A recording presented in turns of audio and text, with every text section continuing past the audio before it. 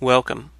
I'm Sebastian Mahfood, and you're listening to WCAT Radio, the on-air wing of En route Books and Media, bringing you the dulcet sounds of Catholic wisdom with Bob Olson, who will now introduce today's show and speaker. Welcome to I Thought You'd Like to Know This Too, which is the Friday edition of interviews with more interesting people who may have a message for you. And we really have an interesting fellow tonight. His name is Dr. Ralph Olliges, and he is, get this straight here now, he is the professor of educational technology at Webster University in St. Louis. And a cradle Catholic, a Cardinal baseball fan, a collector of carnivorous plants that he periodically loans to the botanical gardens, and the secretary of the board at iTest, the Institute for Technical Encounter with Science and Technology. And welcome, Ralph. Good afternoon. Thank you, Bob. I'm glad you're available to have me on the program. Oh, yeah. I wouldn't miss that. I've been spending some time talking about iTest. Last few weeks we had Tom Sheehan on, and last week we had Sister Carla May Streeter. But let's go back to the beginning. And I mentioned that you are cradle Catholic. Tell us a little bit about your Catholic upbringing. Well, I was born almost 59 years ago. I'm 58. My birthday is in December. I was born in St. Louis, grew up here in St. Louis. I went to a Catholic grade school, Our Lady of Providence, which I now am a member of the parish as well. I went to a Catholic high school, St. John Vianney High School in Kirkwood, Missouri. And then I went to St. Louis University for my Bachelor of Arts degree in mathematics and a certification in education for secondary education.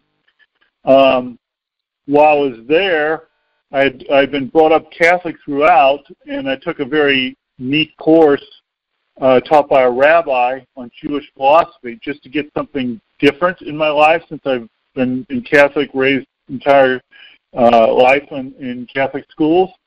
And it really opened my eyes, because the Catholic faith, as most people know, comes from the Jewish faith. And so seeing a Seder meal, learning about some of the Jewish customs added meaning to the Catholic faith that I was raised on. I continued with my education at St. Louis University and did a master's degree in mathematics, about which half of the time was computer science courses, but they were all labeled math, because it was just the era. It hadn't been separated out. And then I went on and did a doctorate in education with a computer software emphasis there, and finally I did an MBA there as well.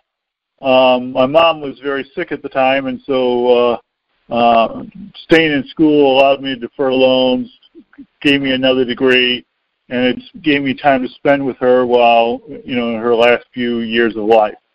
So it was important to me. I've been a Catholic all my life. One thing that a few friends know is, and they kind of tease me about it, is that I've only missed Mass 4 times in my 58 years. And wow. I always tell them that twice was due to illness. I was about 10 years old, and I was in the bathroom. My mom wouldn't let me go to church. She said, "You're just too sick." And another time was about 5 years ago, when I was too sick to get out of the bathroom. It was like, I just can't go. And then the other 2 times were due to God's hand of blizzards. One in 1982. I remember that well, because it was January 30th. It was a Saturday. We were supposed to get snow, and it was just raining all day heavily. And it finally turned to snow maybe about 7 o'clock at night. And so I went to bed, and I thought, oh, let it snow, let it snow. Well, it turned out when I got up in the morning, we had already 12 inches on the ground and was still coming down heavily. And so the churches, while the churches were open, no one really could get there. I mean, if you were able to walk to it, maybe you could have got there, but no one could drive anywhere because it kept coming down as a blizzard. And so that was 1982. In fact, most businesses and churches were closed for the next several days. And then the other time was in 1994. I was driving back from Florida, and we hit a blizzard as we came into southern Georgia, and we got to Atlanta, and we just got socked in with snow, and we couldn't move at that point. So, Wow. So God, in that sense, in his sense of humor, says, you're not going to get to church these two times, but that's just the way things are sometimes. You got to have a little humor in things. That's amazing. And congratulations. It's a wonderful thing, daily mass. I mean, I work with a priest in Cincinnati, Father Al Lauer, and he has a radio program that I edit right now because he died back in 2002. And he always says many times on the program, he said, going to Mass today is the best thing you can do. It's not having a Dunkin' Donut. That's not the best thing. The best thing you can do is go to daily Mass. Right. And for me, I mean, Mass is a community. It's a community of friends, just like some of my hobbies are. A lot of my friends are priests, nuns, etc. Yeah.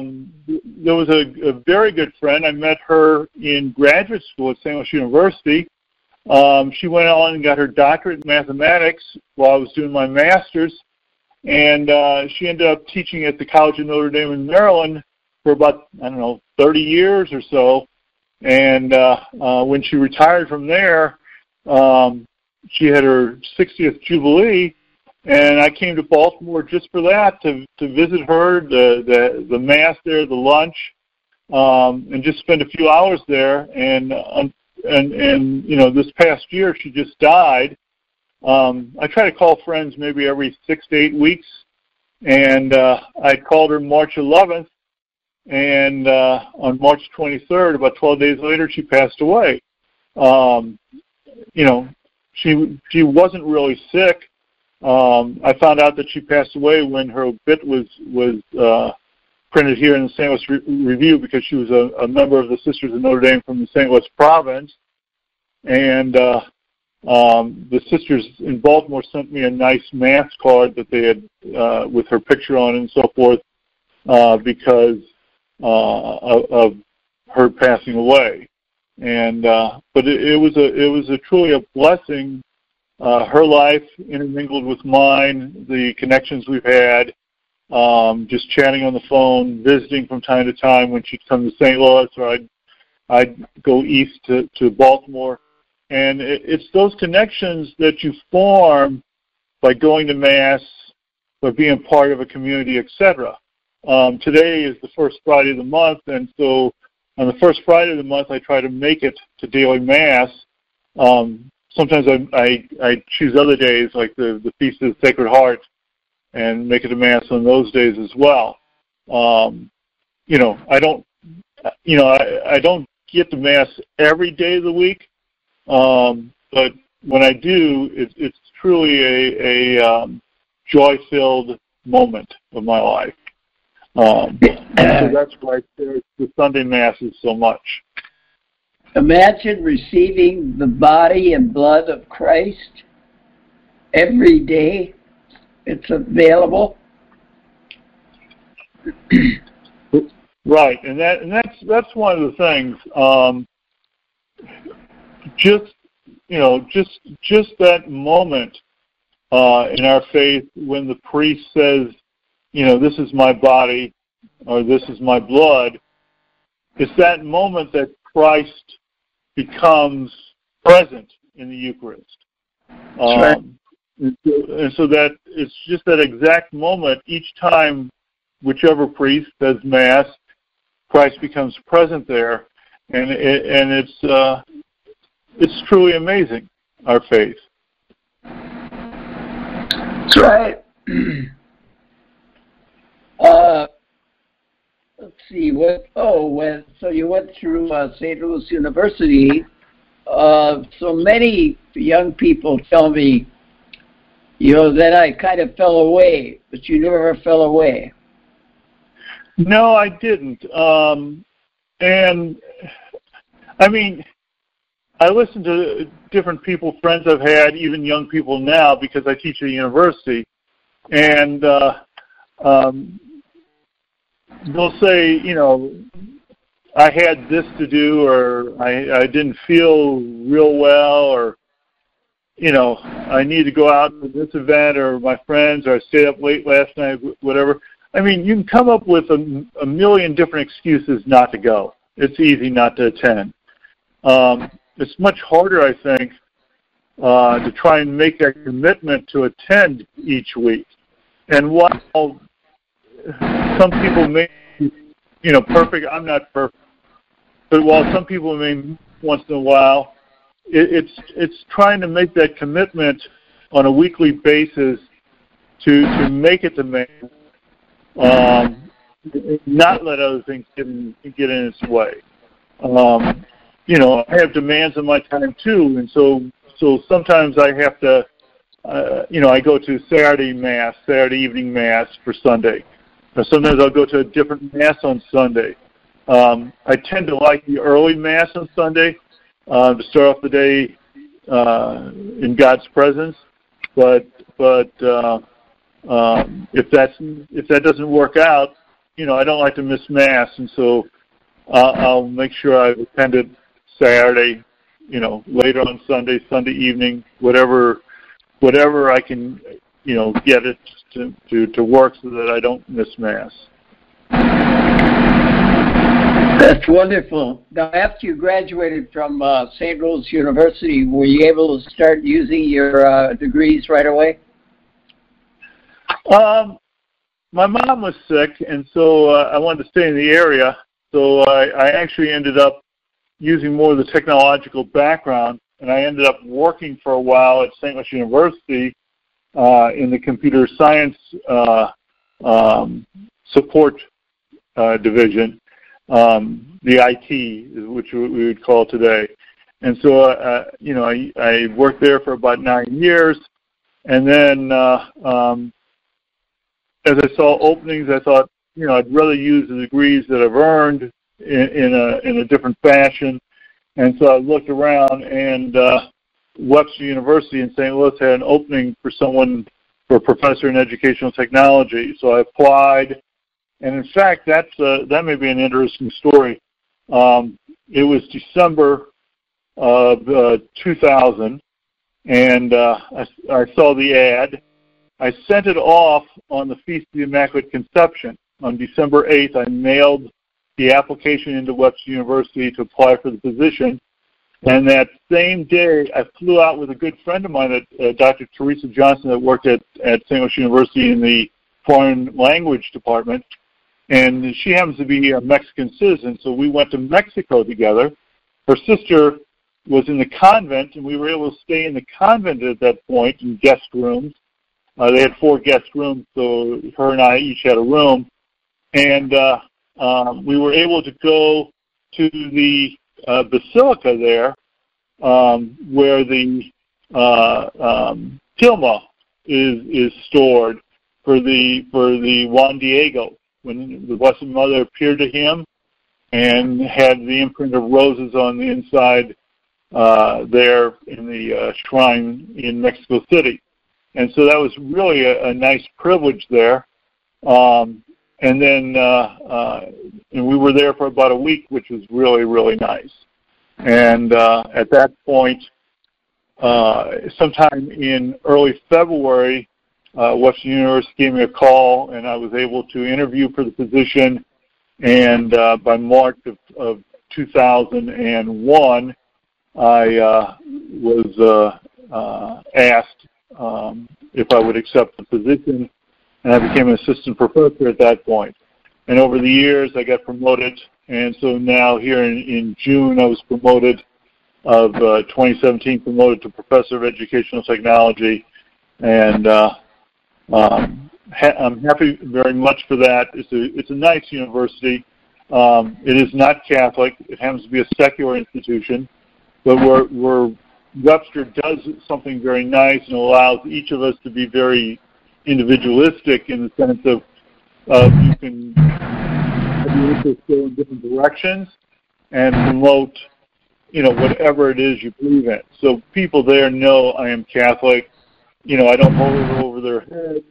But on the other hand, if they ask about it, I feel free to talk about it. It's not, it's not like I can't speak about my faith and about my connections to God. And so I'm very happy about that. Webster does promote people being individuals and doesn't discourage us from talking about whatever it is we believe in. Now, ITEST is not connected with Webster University, right? That is correct. ITEST is a separate function, and maybe for the people that are first tuning in, ITEST stands for the Institute for Theological Encounter with Science and Technology. It's where faith and science meet, basically. And so a Jesuit priest, Father Rungs, started the institute almost 50 years ago. And the thing about it is they try to put on a conference every year, something about faith and something about science and how they don't counter one another, but rather science and faith can support one another. And so this year's conference is on the Shroud of Turin, an icon of love. And for those people in St. Louis or can get to St. Louis, it's on Thursday night, October 26, 2017, from 5 to 9 p.m. at Henrik Glennon Seminary. And so it's only cost us $20 to go to the conference, but they'll choose topics such as that this year. In the past, they've chose economic justice as a topic, and how does faith play a part of that. They've chosen other topics on cybersecurity and faith. So what they do each year is they pick something in the science that they think would be of interest to people, and they look at it with how faith complements it, how faith can enhance it, how the science does not disparage, the faith. And so it's a neat way of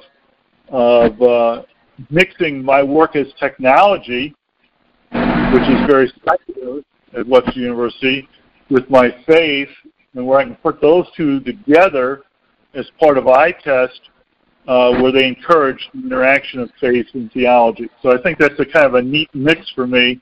I found that niche, and I've enjoyed it very much.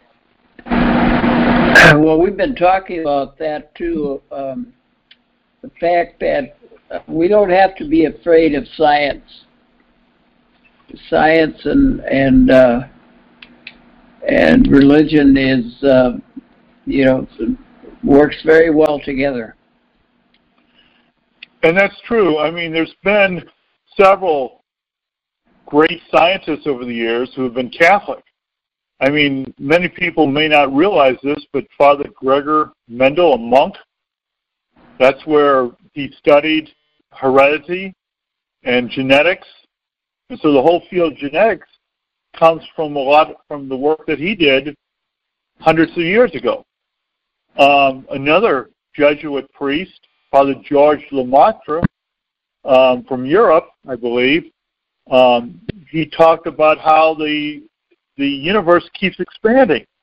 And I think when he met Albert Einstein, he showed Professor Einstein how the universe keeps expanding, and that we as Catholics believe that there was a first part to the universe. If it keeps expanding, there has to be some beginning to it. And we as Catholics believe that beginning was God. And so scientists have played a great deal in helping science and promoting science and showing that science and faith can interact and not be at odds with one another. That's right. What's your main responsibility at iTest? Well, I work closely with the director, help as a secretary to the board, and help with the minutes for our board meetings. The board is somewhat instrumental in providing ideas, in discussing ideas for the next conference that we keep planning out. Like I said, this year is the Shroud of Turin. We're already planning the 2018 conference. We're looking to the future, 2019, etc. And so as we do that, part of my responsibility, part of the board's responsibility is to kind of pick a topic that is current, that is useful, and it's meant for the layperson to get their hands around it and seeing how science has influenced that topic and how our faith has influenced that topic. And so we have some theologians on the board, like Sister Carla May, Sister Marianne Postiglione, and we have some lay people on the board, like Tom Sheehan, who's a physicist, myself as a technologist, Sebastian Mahfoud, who's a technologist, and so maybe sort of an entrepreneur as well. And there are other board members like Father Earl, who's a theologian as well. And so that kind of gets us a sense of, how can we bring theology into this topic? What are the perspectives we need to place in the conference that will help educate people along the way? It's not just about the science, but how that science and faith interact and support one another.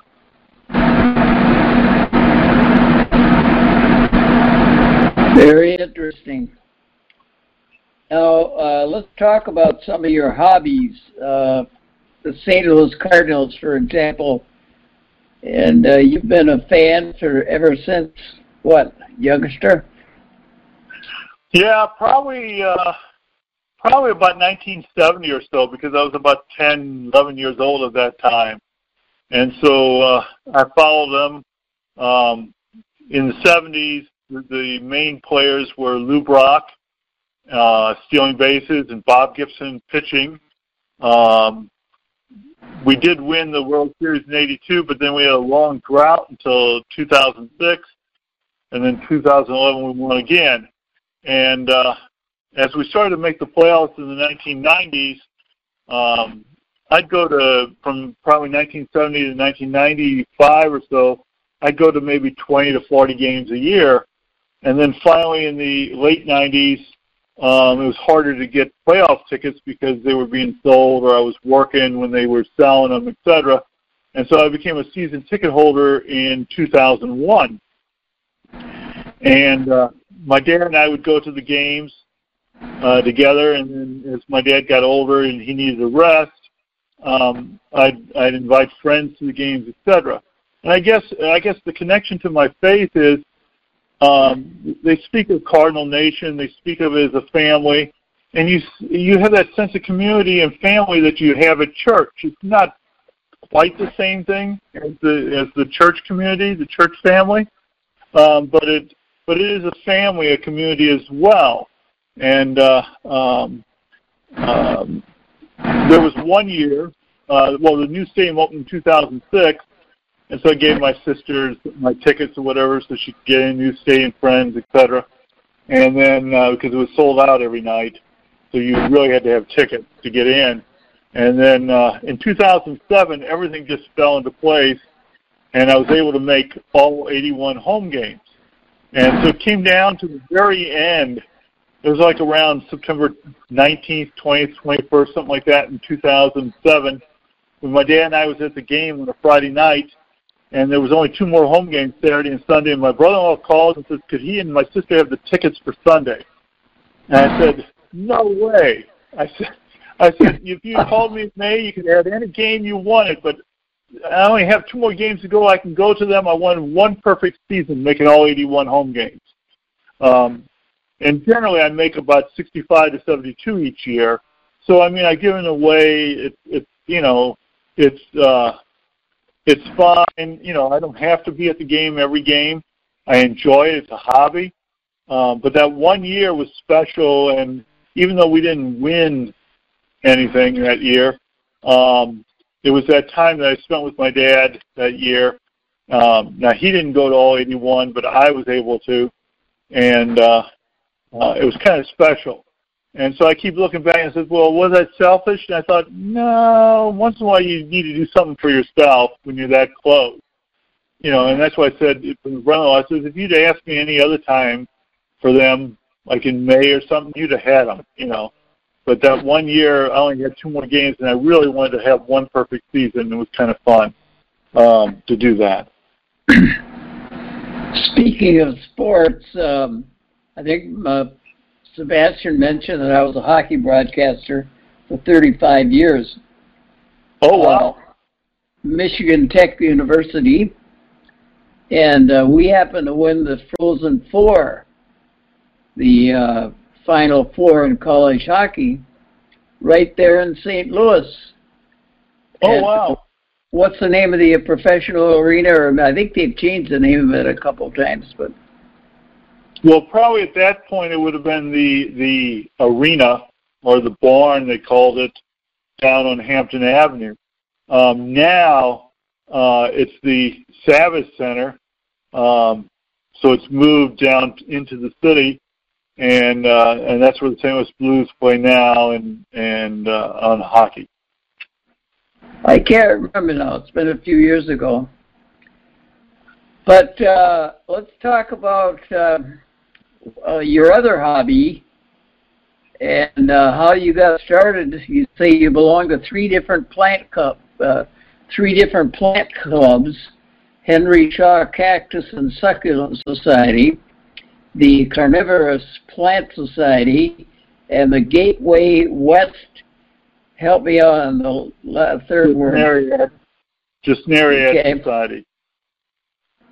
And that's a strange hobby. I guess as a small boy, about 10, my mom, even though she didn't like cactus, gave me a small cactus, and I just enjoyed growing it, and so I learned it, and so as I've gotten older, I joined different plant societies, because then you start to learn about plants and how to care for them.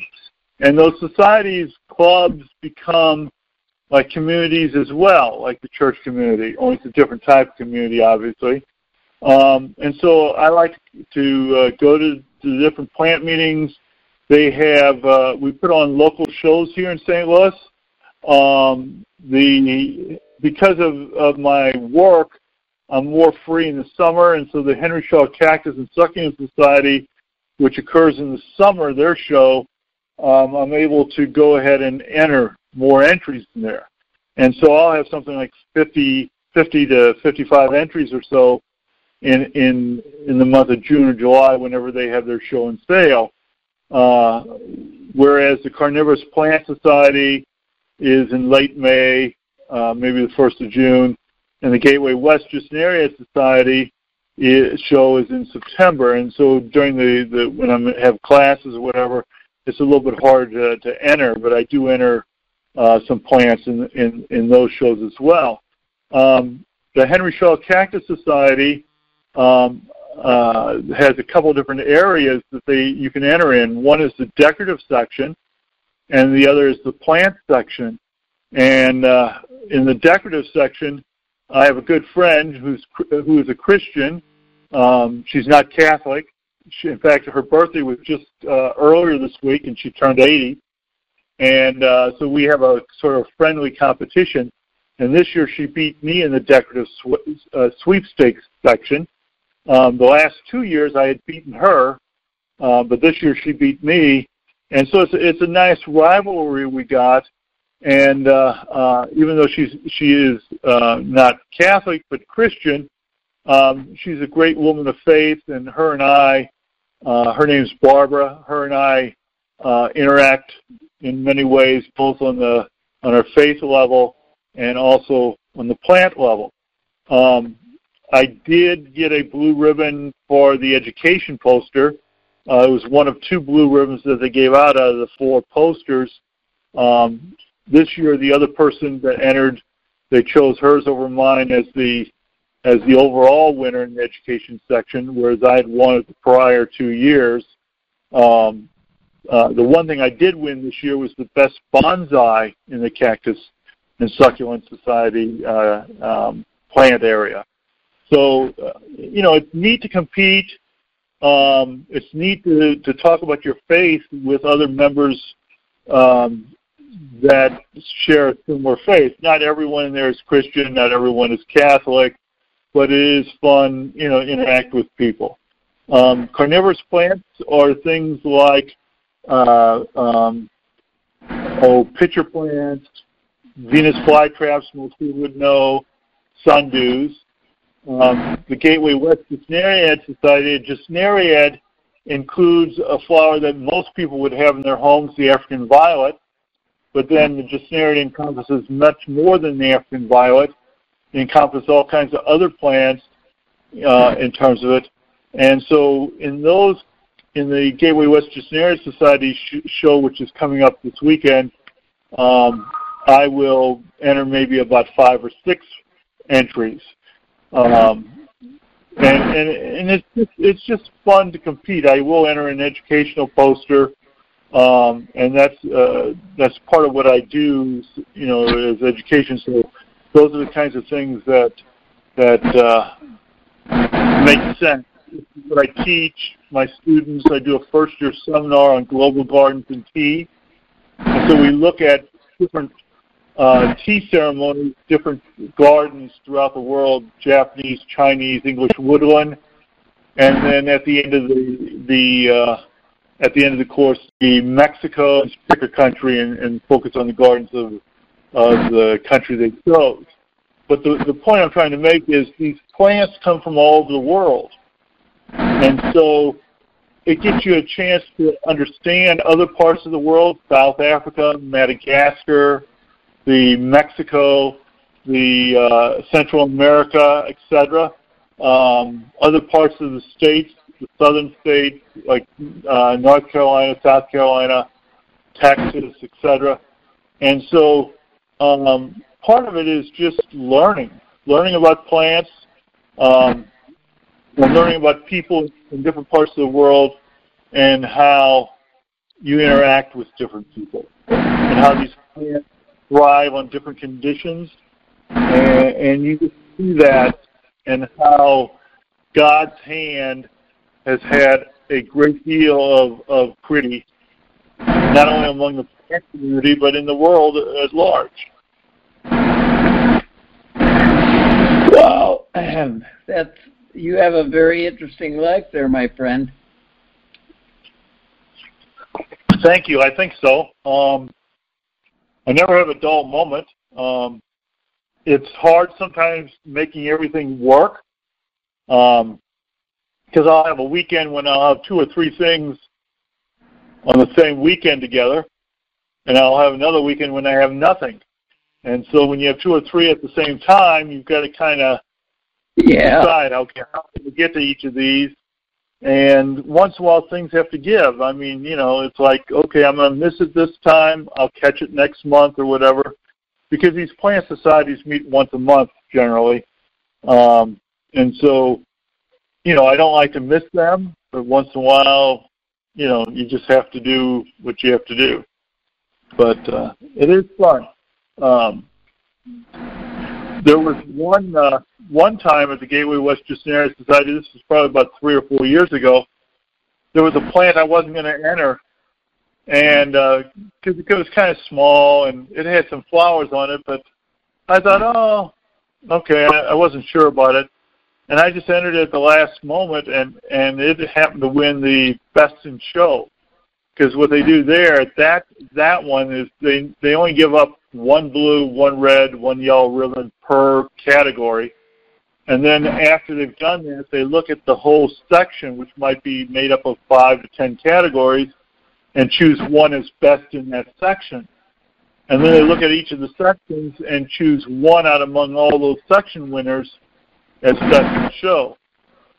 And the plant that I didn't think a whole lot of, that I entered at the last moment, was the one that won Best in Show, and I thought, well, that just goes to show you, sometimes God has a hand in things and fools you. When you think something's not quite as good, it turns out to be maybe the best. It's just interesting in the surprises that He has in store for each of us that nurtures us through our faith. So you've spent all of your life there in St. Louis, huh? Yeah, I have. I do enjoy traveling. I travel on vacation once during the year, and then I go to different conferences as well and travel to different cities. And when I travel to different cities, I'll try and see the botanical gardens or whatever. This past summer, I traveled out west. I drove because I prefer driving over flying. I'll fly when I have to, but if I can, I choose to drive. And I drove out west, and I decided because I wanted to go to the National Cactus and Succulent Conference, which was being held in Tempe, Arizona this year. The National Cactus and Succulent Conference occurs every other year on the odd numbered years, and the local or regional conferences occur every other year on the even numbered years. And so since 2017 is an odd numbered year, they held the national conference. They happened to be in Tempe, Arizona.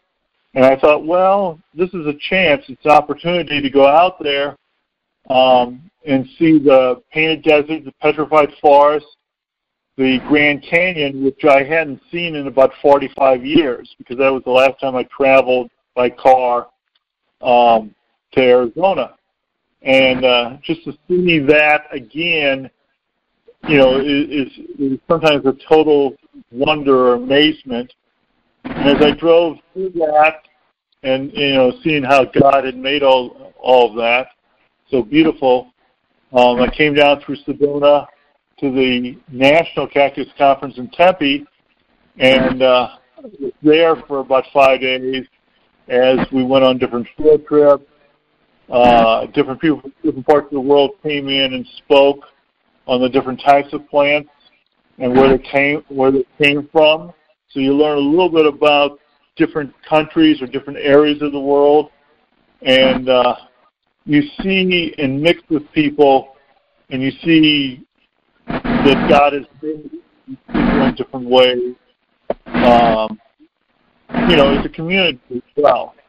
And on the way back, I stopped off in Shawnee, Oklahoma at a friend's wife. I stayed with him and his wife overnight on my way back to St. Louis, and did something interesting there. We did the rosary as we walked around the neighborhood. His wife, Celine, would start the first part of the rosary, and then my friend Paul and myself would complete it, the second part of the prayers, the Hail Marys, the Our Fathers. And I had never done it walking like that. My parish has the rosary in it on Monday nights, and we do 2 of them. We do the traditional rosary in 1/2 hour, like 7:30 to 8, and we do the Divine Mercy Chapel from 7 to 7:30. And so I usually come and do both rosaries, but we're kneeling or we're sitting there saying the rosary. And so this is a different experience that my friends are Catholics, but I did not know that they had said the rosary while they walked the neighborhood. They have 2 sons, so they say the rosary for each of their sons, who are all married and live in other parts of the country. So they say 2 rosaries every night when they walk, and it was a different experience to see how the rosary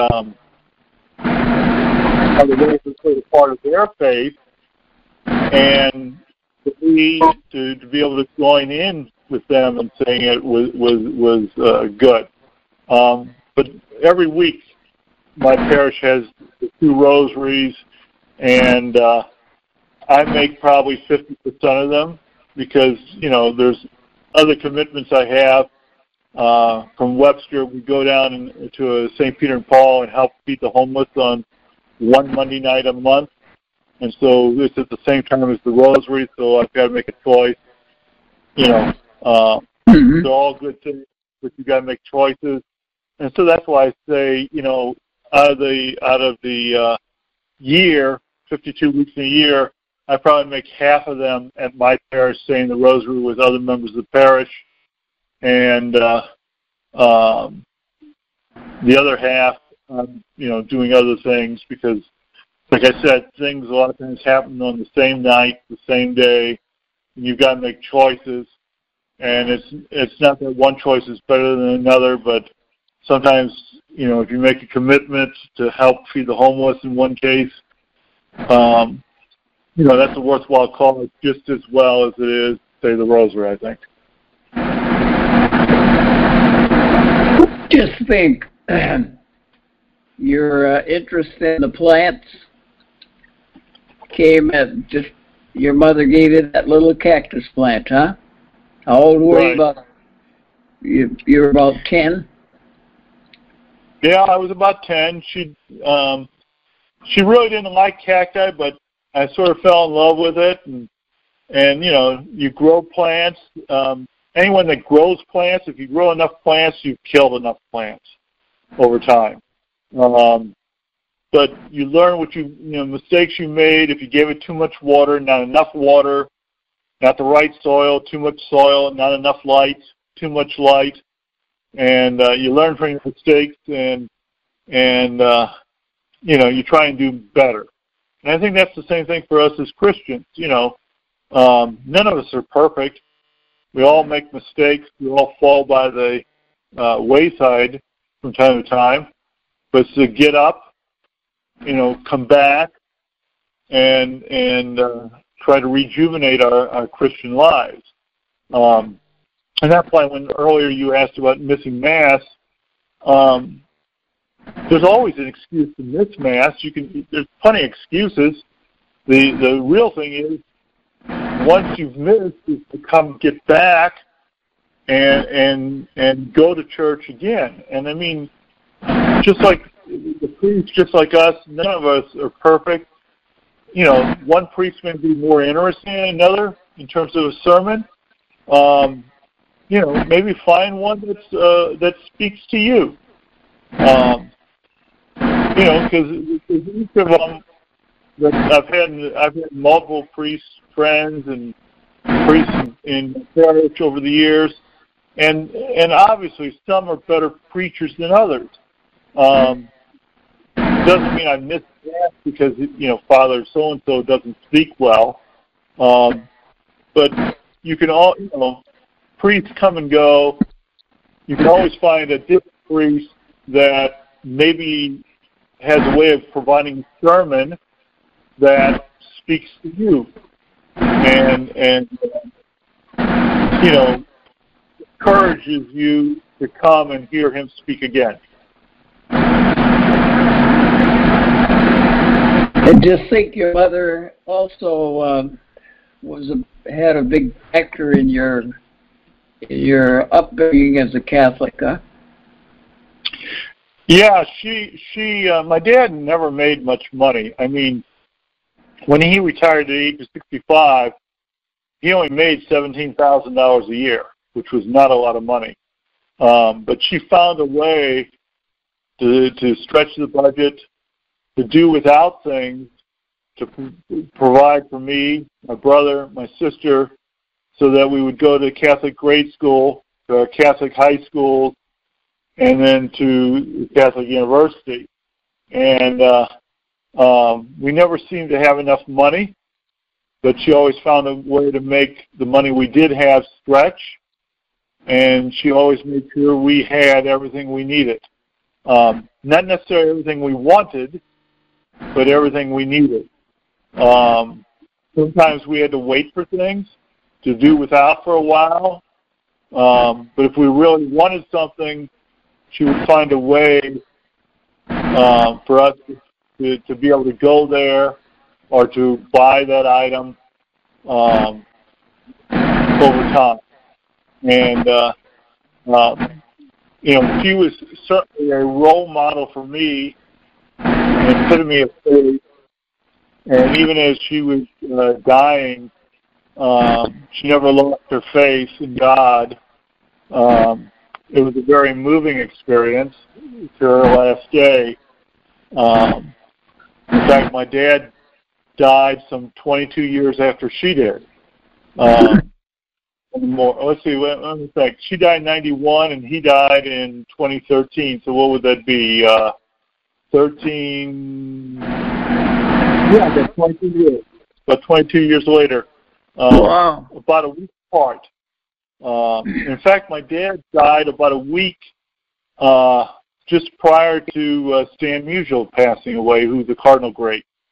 My dad lived to be not quite 89. He was 88 and 11 months. Stan Musial lived to be 92, but they died about a week apart in January of 2013. And so there's all kinds of little connections that you see as God's plan is revealed for us over time. You start to make these connections and you start to see how they play out. And that doesn't mean I always know what God's mind is or will is or plan is. But from time to time, I think He releases tidbits for us. And so there's connections in our lives that we're not always aware of. And then when something happens, whether it's a family event such as a birth, a marriage, a death, we may see a bit of that connection taking place. Like my mom and dad died almost 22 years apart, minus about a week or two. My dad died the same year as Stan Musial died, a Cardinal great, about a week apart. So these things all have connections, and I'm not sure what all of them are, but those are the ones I've seen so far, or God has revealed to me so far. Did you ever see Stan Musial play? No, unfortunately, Stan Musial last year was 1963, and he retired at the end of 1963, and I was only about 5 years old at that point, and so I really don't, I really didn't see him. I bet your dad told you a lot about him. Oh yeah, he did. And he would say lots of things, and Stan was a really, really nice man, my dad said, because he did so many wonderful things for charity. He was always very nice when you'd meet him. And so I think that's important. I mean, that's one of the things I've tried to do in my life is be nice when you meet someone and have interactions with them. Because I think that part of our Christianity rubs off on other people. And whether that, that makes them Catholic or Christian, that may not, but they'll realize that we are Catholic. And I think that's the most important, or one of the most important things of our faith. So your dad was the one that really brought you into baseball. How old were you when you saw your first baseball game? Probably, I'd probably say about 1970, when I was probably about 12 years old, 11, 12 years old.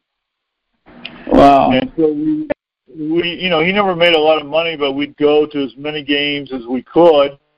And it was a fun experience. It was just a good time. And over the years, we increased it as I started to, you know, make money in a job. It would allow us to go to more games, and it was fun. And eventually, as I worked full time, I was able to return the favor and get season tickets and bring him along for games that he enjoyed in his later life. And it was a time to just spend time with him each night during the summer as he grew older. And I mean, he went through with me throughout the 2011 season when we won the World Championship. And it wasn't until after the Cardinals won the World Series in 2011, the next night he had a small stroke, and then that's when his health started to go down from there. He wasn't able to go with me in 2012 to the baseball game, and then he entered hospice and died in January of 2013. So, but it's a fun time that I will always remember, those years that I was able to spend with him, doing something that we loved at the ball game, and doing something that was meaningful to both of us. And like I said, that there's a sense of community there, and I think that's part of what our Catholic Church is a community of believers. And in each of these activities, whether it's a hobby, a social event, or church, they are all communities. Now, obviously, the communities differ from one another. Focus maybe on plants or on a sport or on our faith. But sometimes you meet people and you become a smaller community within each of those communities where your faith is important as well as your plants to some of the people in the club. For other people in the club, you know, they may not be of the same faith and may not have that same bond, which is fine. I mean, we're all people, but it's that faith that brings us and reinforces that community aspect of our faith, I think. How about the Molinas, huh? Yeah, I mean, Molina, Tony La Russa was Catholic. You know, and I think it's important. At some of the baseball games, some of them have come out after the game, and they'll have a Christian family day, and they'll speak about their faith. And that's always a moving event. You know, not everyone's going to be Christian, not everyone's going to be Catholic, but just to hear them speak, and we'll bring other players out that are Christian that are not necessarily Catholic and speak about their faith. And we realize that we're in this together and that God has a plan for all of us. Excuse me a second. Has a plan for all of us. And that one day, the plan will be totally revealed, and we'll see it. We'll know how and why each connection took place as part of his plan. Of course, Pujols was a strong Christian. I don't believe he was a Catholic, though. I think you're correct. I know the former manager, Tony La Russa, was Catholic. The current manager is Christian, Mike Matheny, but I don't think he's Catholic, or at least I'm not aware of it. Pujols, I don't believe was Catholic, but he's a strong Christian. Right. You know, man, he's still going strong. God has a plan for us, and some of us, you know, may be Catholic, others may not, but that doesn't mean we're not part of God's family. Yeah, I felt bad when Pujols left St. Louis myself. Yeah, I think we've missed him. I mean, this year the team has struggled basically at 500. We've missed that big bat in the middle. That's right. The lineup, like tools like Matt Holliday provided last year and That's right. I forgot about him. And he was a Catholic, or he was a Christian too. And I mean, and that doesn't mean there aren't other players that are Christian, but those big bats in the lineup have been missing this year. And so the team, while they're a game over 500 right now, they've played basically at 500 ball the entire season. Each month has been basically either 500 or one game over or one game under 500. So, I mean, they've been fairly consistent. They've been fairly a 500 team this year. So, whereas in other years they've won at a much higher clip, this year they have not done that. Well, Ralph, Dr. Ralph, we're out of time. Oh, wow. Has it been that long already? I know. Isn't that something? We've been talking to Dr. Ralph Olliges, who is at Webster University in St. Louis, a cradle Catholic.